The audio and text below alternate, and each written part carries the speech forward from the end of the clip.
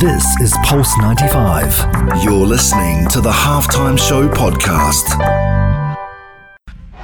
Oh, he loves to fire and what a goal! This is the Halftime Show with Omar Adori on Pulse 95. Nice strike! Oh, better than nice! Let's get ready to rumble!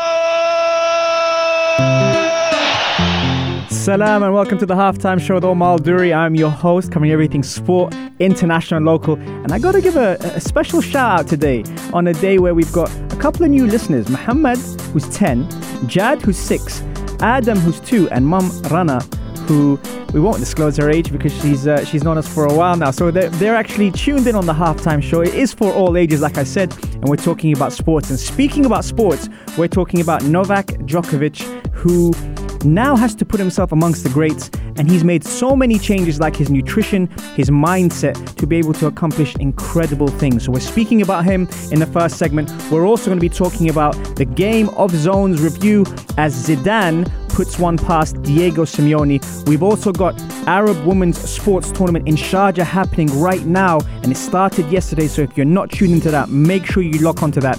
And the Super Bowl, which is huge worldwide, happening as well yesterday, which had a lot of headlines, from who performed to greats being named on the big stage. We've also got things in the Premier League, Italy and Spain, and any questions and answers you have on health and fitness on the only place to be at 3, the Halftime Show on Pulse 95.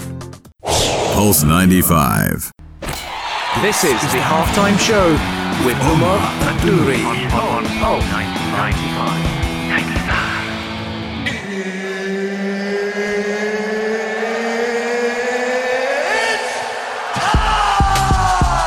Salam and welcome to the Halftime Show with Omar Aduri. I'm your host, covering everything sport, international, local. It sure is that time. We've got plenty of stuff to get through today. Now, one of the things I want to talk about is Novak Djokovic. Now, we speak about him on the show quite often when it comes down to the athlete and the mindset of just being at the top of your game.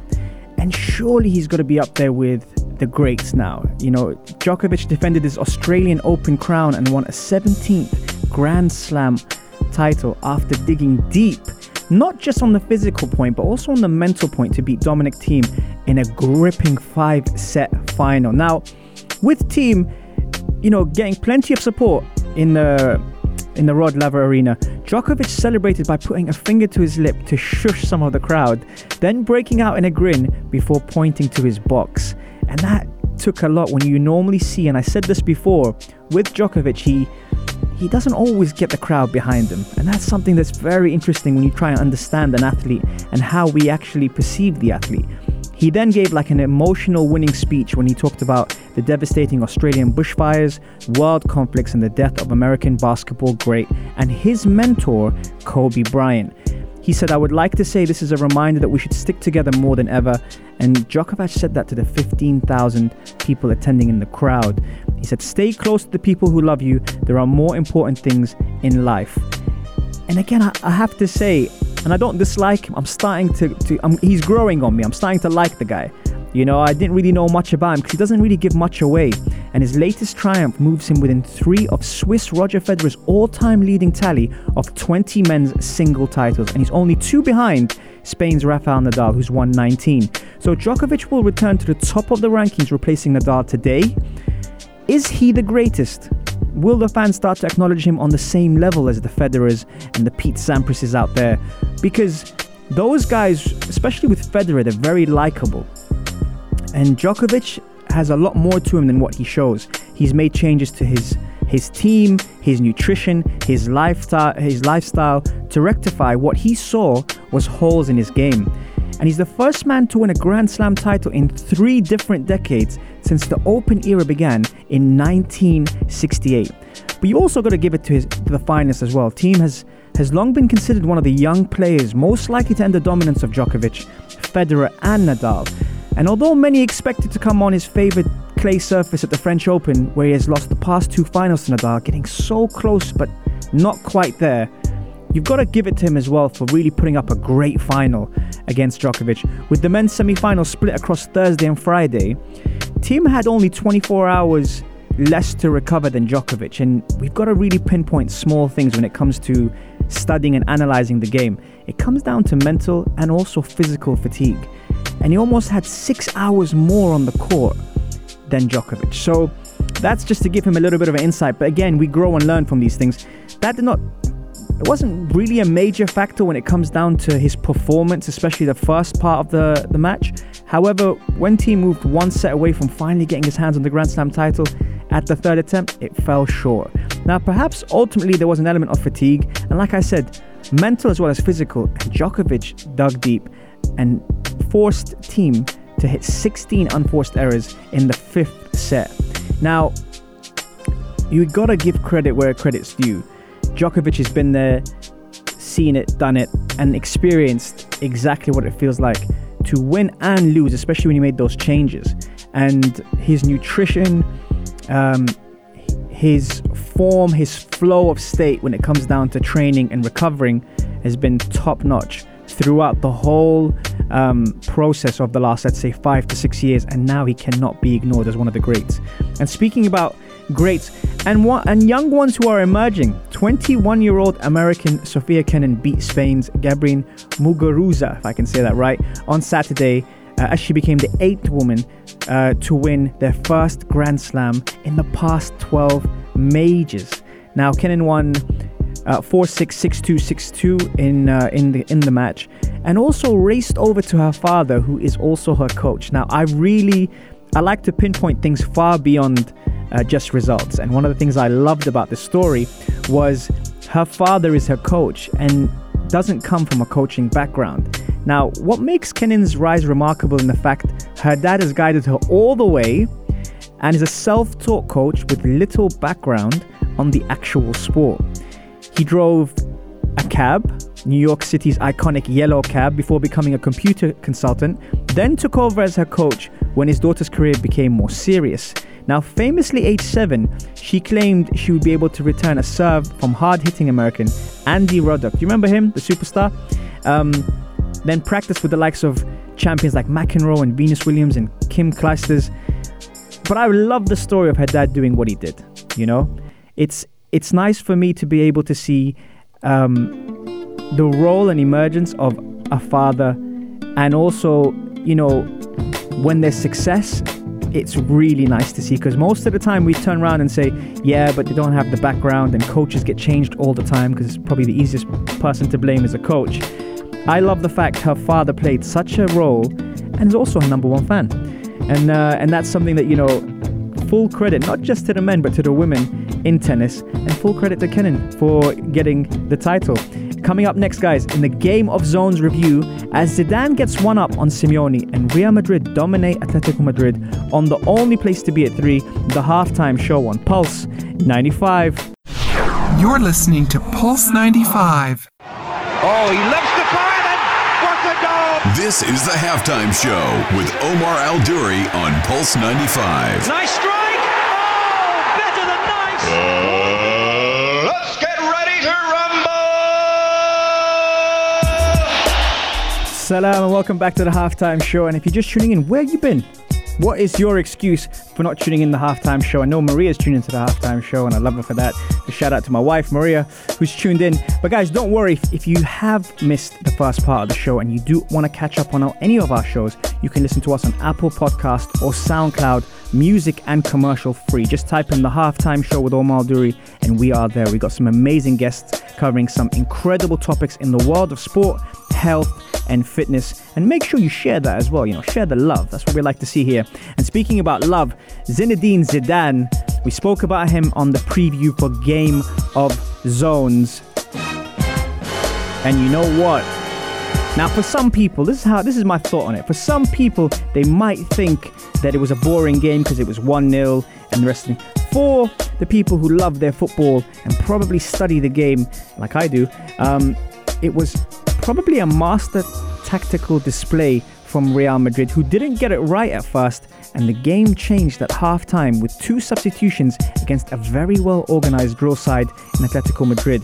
The decision to ditch a failing system and revert to a 4-3-3 with Vinicius Jr. and Lucas Vasquez coming on for Isco and Toni Kroos, who are big players, by the way, and huge personalities, was both brave and effective. And as a coach, when these things go wrong, you're the first one to be blamed. And you set out to really take a risk like that, which hats off to Zidane. He's got to be looking at decisions like that, which make or break the game, and it definitely made the game. And you got to also think about Real's form has been impressive, and they haven't even had Eden Hazard, and he's been out since November. And on the brink of a return, perhaps on Thursday in the Copa del Rey quarterfinals against Real Sociedad, Gareth Bale's absence was not related to fitness.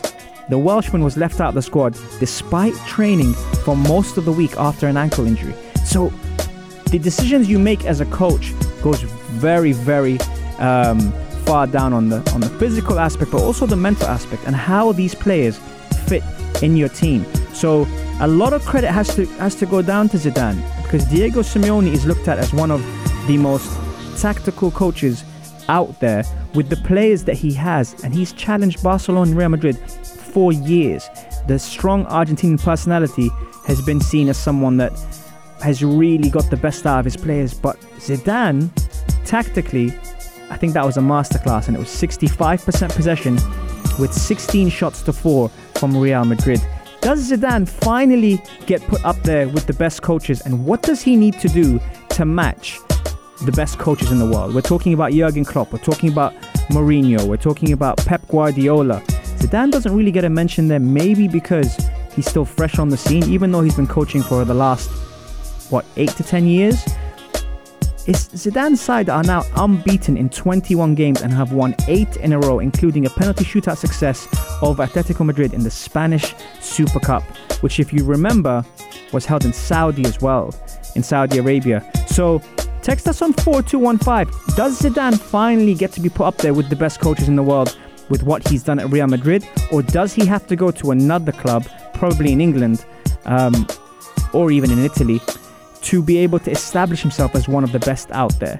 I want to hear from you guys, and if you want, slide into the DMs also at Omar Al-Duri or Pulse 95 Radio, and let me know, does Zidane get put up alongside the best coaches in the world? And speaking about coaches of the world, we do a roundup of the world trip to see what's happening from the Super Bowl to the Sharjah Women's Tournament on the halftime show on Pulse 95. You're listening to Pulse 95. Pulse 95.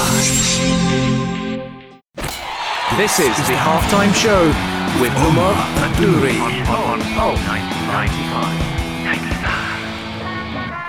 Salam and welcome back to the halftime show with Omar Al-Duri. I'm your host, covering everything sport, international, local. Shout out to Isama and Khan, who just jumped in on the Instagram at Omar Al-Duri and Pulse 95 Radio and sending us all their best wishes across the world, in Sudan and also in the UK. Thank you so much for showing love on the halftime show. And as mentioned, plenty happening in Sharjah, and what a way to kick it off. On Sunday the 2nd of February, as I told you, the Arab Women's Sports Tournament kicked off, and Her Highness Sheikha Jawahir bint Muhammad Al Qasimi, wife of His Highness the ruler of Sharjah and chairperson of Sharjah Women's Sports, witnessed the opening ceremony of the 5th edition of Arab Women's Sports Tournament. And what a way to kick off a great tournament. A record number of 78 clubs from 18 Arab countries have participated in the AWST 2020. The tournament is organized by Sharjah Women's Sports and runs until February the 12th. So if you get a chance, head down, check it out. Incredible initiative, and also promoting women's sport across the whole world of the Arab world. Media sports personality Mustafa Al-Agha was the official host of this opening ceremony, which took place at the Sharjah Sports Club. But that wasn't the only thing. They go big here in Sharjah, I tell you now, because Emirati singer Hussein Al-Jasmi performed the anthem Arab Women, highlighting the growing status of Arab women's sports and lauds Sharjah's role as an incubator for female athletes. The Arab Women Sports Tournament's 9 categories in sports is shooting, basketball, volleyball, table tennis, athletics, show jumping, fencing, archery and karate, and that is wicked. I can't wait to see what's going to come out of that, because there's a lot of talent here in the UAE and there's a lot of talent in the Arab world that needs to be showcased, and what a better way than doing it here in Sharjah through Pulse 95. We commend you all, and we hope It's an incredible tournament. I'm sure it will be, because the numbers have increased. As a good friend of mine, Saif, told me earlier, the numbers have increased immensely over the last 2 years, and it happens every 2 years now. So it shows the growth that's happening in Sharjah. But what else is happening in the world? Well, for those that may know, there's the Super Bowl. The Kansas City Chiefs won their first championship in half a century after defeating the San Francisco 49ers 31-20 at Super Bowl in Miami Gardens, Florida on Sunday. So much happening on Sunday. Everyone loves a comeback, right? And a comeback story comes every now and then when you watch it in the movies and you don't think it's going to happen. But this definitely did not disappoint the fans. Patrick Mahomes produced a staggering fourth quarter performance to guide Kansas City Chiefs to the first Super Bowl win in 50 years. And they came from 10 points behind to stun the San Francisco. Now, quarterback Mahomes, 24, has endured a difficult evening under the pounding pressure of the 49ers, and it looked set to miss out on the big prize. But that wasn't what happened in the end. What happened in the end was, Mahomes definitely has a personality in the game. But then with the side 20-10 down heading into the fourth quarter, last year's MVP found two superb throws on third down to continue a season of comebacks as the Chiefs scored 21 unanswered points in 4 minutes and 57 seconds to take home the Vince Lombardi Trophy. Now, performances at the Super Bowl are life-changing, but that's not only on the pitch. That's also what happens at halftime, what happens with the national anthem, and they went a little bit big this year as well. They went for Shakira and J-Lo to entertain the fans, and they performed to put on a show for all those watching. But one of the things I really liked about the story of the Super Bowl was Demi Lovato. You hear about this 10-year challenge. I think she definitely wins a 10-year challenge. I'll tell you why. She tweeted 10 years ago saying it was a dream to sing at the national anthem on the day of the Super Bowl, and she made that happen. So you gotta give hats off to Demi Lovato for that, because she made it happen after such a long time. We often dream about being part of something, and she made it happen.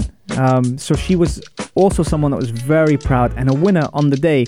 But text us on 4215. How many of you guys follow the Super Bowl on this side of the world? And I say that because when I was out in the US and I wanted to watch football, I had to be up at 5 in the morning, 6, 7 a.m.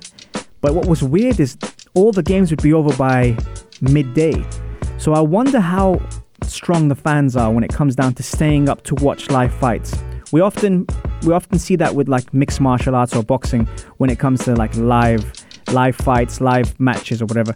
But in the US, when you're on this side of the world and you follow American football like religiously and you really, really support your team, how many of you guys out there watch it live so you don't get the score ruined by checking social media? Come on, let's own up now. I know I'm definitely one of those people when it comes to mixed martial arts and especially the sports world. But you lot, text us and let us know on 4215 or slide into our DMs at Omar Duri or Pulse 95 Radio on the Instagram. And shout out to Hamad and Raheem, who've just jumped in on the room as well, showing love as usual. But coming up next, guys, we answer your questions and take a look at what happened in the Premier League, La Liga and Serie A as headlines are made from Mourinho, VAR, Lukaku and Liverpool on the only place to be at 3, the halftime show on Pulse 95. Pulse 95. Oh, he loves the fire and what a goal! This is the halftime show with Omar Adori on Pulse 95. Nice strike! Oh, better than nice!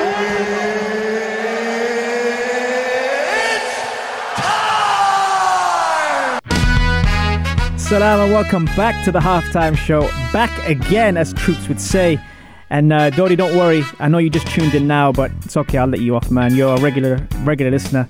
But one of our regular listeners, also Hamad, was bringing up a good point following our segment earlier on the Game of Zones review with Zinedine Zidane getting one over Diego Simeone. Now, I asked the question, does Zidane deserve to be in the conversation as the elite of coaches around the world? Now, when we think of elite coaches, we think of Klopp, Guardiola, Mourinho, But Zidane doesn't really get a mention in there because they say he's at Madrid and the first time was a fluke and he came back and changed it. And Hamad seems to think that, you know what, keep him there. Don't try and promote him to anyone else because we're happy with him in the best team in the world, in Hamad's words. Now, Barca fans, don't jump on me for that. What I was saying was, with Zidane, the way he has proved himself tactically, does he break the stigma of great players do not make great coaches? Now, he was one of the best to ever play, but somehow he seems to get the right tune out of the team he has. And he hasn't inherited a good team when he came back, because people said that, you know, there was a huge downfall following Cristiano Ronaldo's, you know, departure. And speaking of Cristiano Ronaldo's departure, he has been making some incredible noises in Italy. He's now scored in 9 successive Serie A games for Juventus, becoming the first player to do so since David Trezeguet in December 2005. He also scored 50 goals in just 70 appearances since joining the Italian Giants in 2018. You got to give the guy some credit. Speaking about credit, Romelu Lukaku, United fans, turn away now. Scored twice as Inter Milan won at Udinese to maintain the pressure on Juventus at the top of Serie A.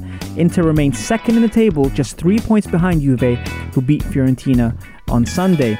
Christian Eriksen, Ashley Young, and on loan Chelsea winger Victor Moses made their league debuts for the Nerazzurri.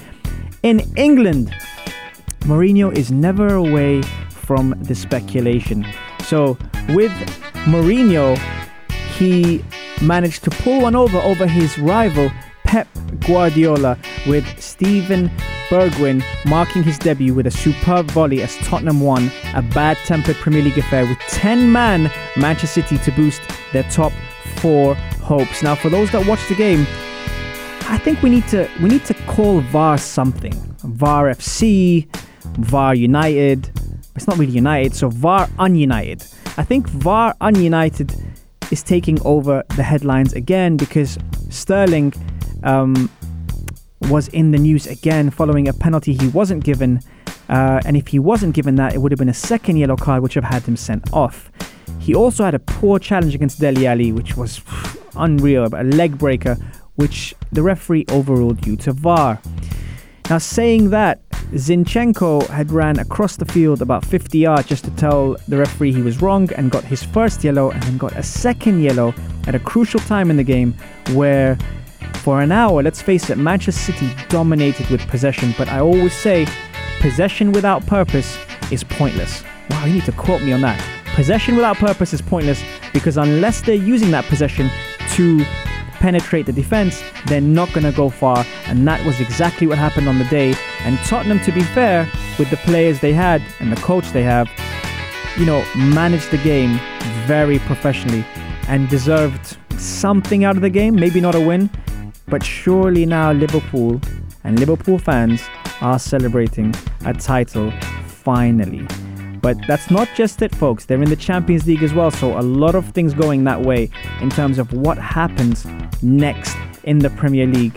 And guys, we are reaching that time, and I'm sad to say it, it's full time on the Halftime Show. Guys, remember you can catch us every Monday, Wednesday, and Saturday, 3 to 4, on the only place to be at 3, the Halftime Show on Pulse 95. Have fun, folks. This is Pulse 95. Tune in live every Monday, Wednesday and Saturday from 3 p.m.